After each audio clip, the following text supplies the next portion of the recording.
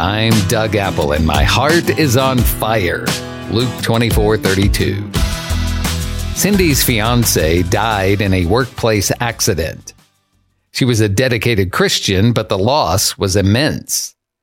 Her family was worried about her and how she would cope. In her BC life, before Christ, she relied on cocaine. Now that life was in the past. Or was it? One night the pain was so great she picked up the phone and called her former drug dealer. He said, "Wait a minute. I thought you were some kind of Jesus girl now. I'm not selling to you." She said, "Look, I've got cash. You've got drugs. This is how it works." He said, "Did you know that your dad threatened anyone who ever sold you drugs again?"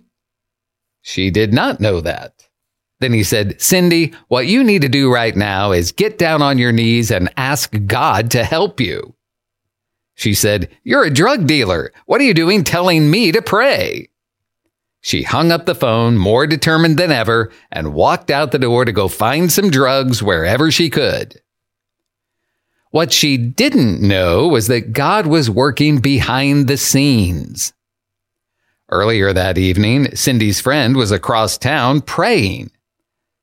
Then her friend felt like God was telling her to do something kind of weird.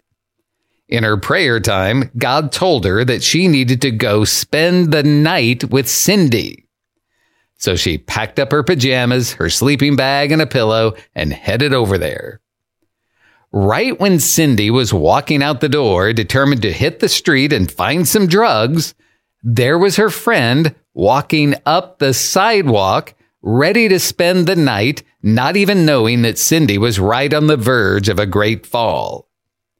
God sent a friend to help Cindy right at her time of great need. Who is God sending you to today? May God bless you today. I'm Doug Apple.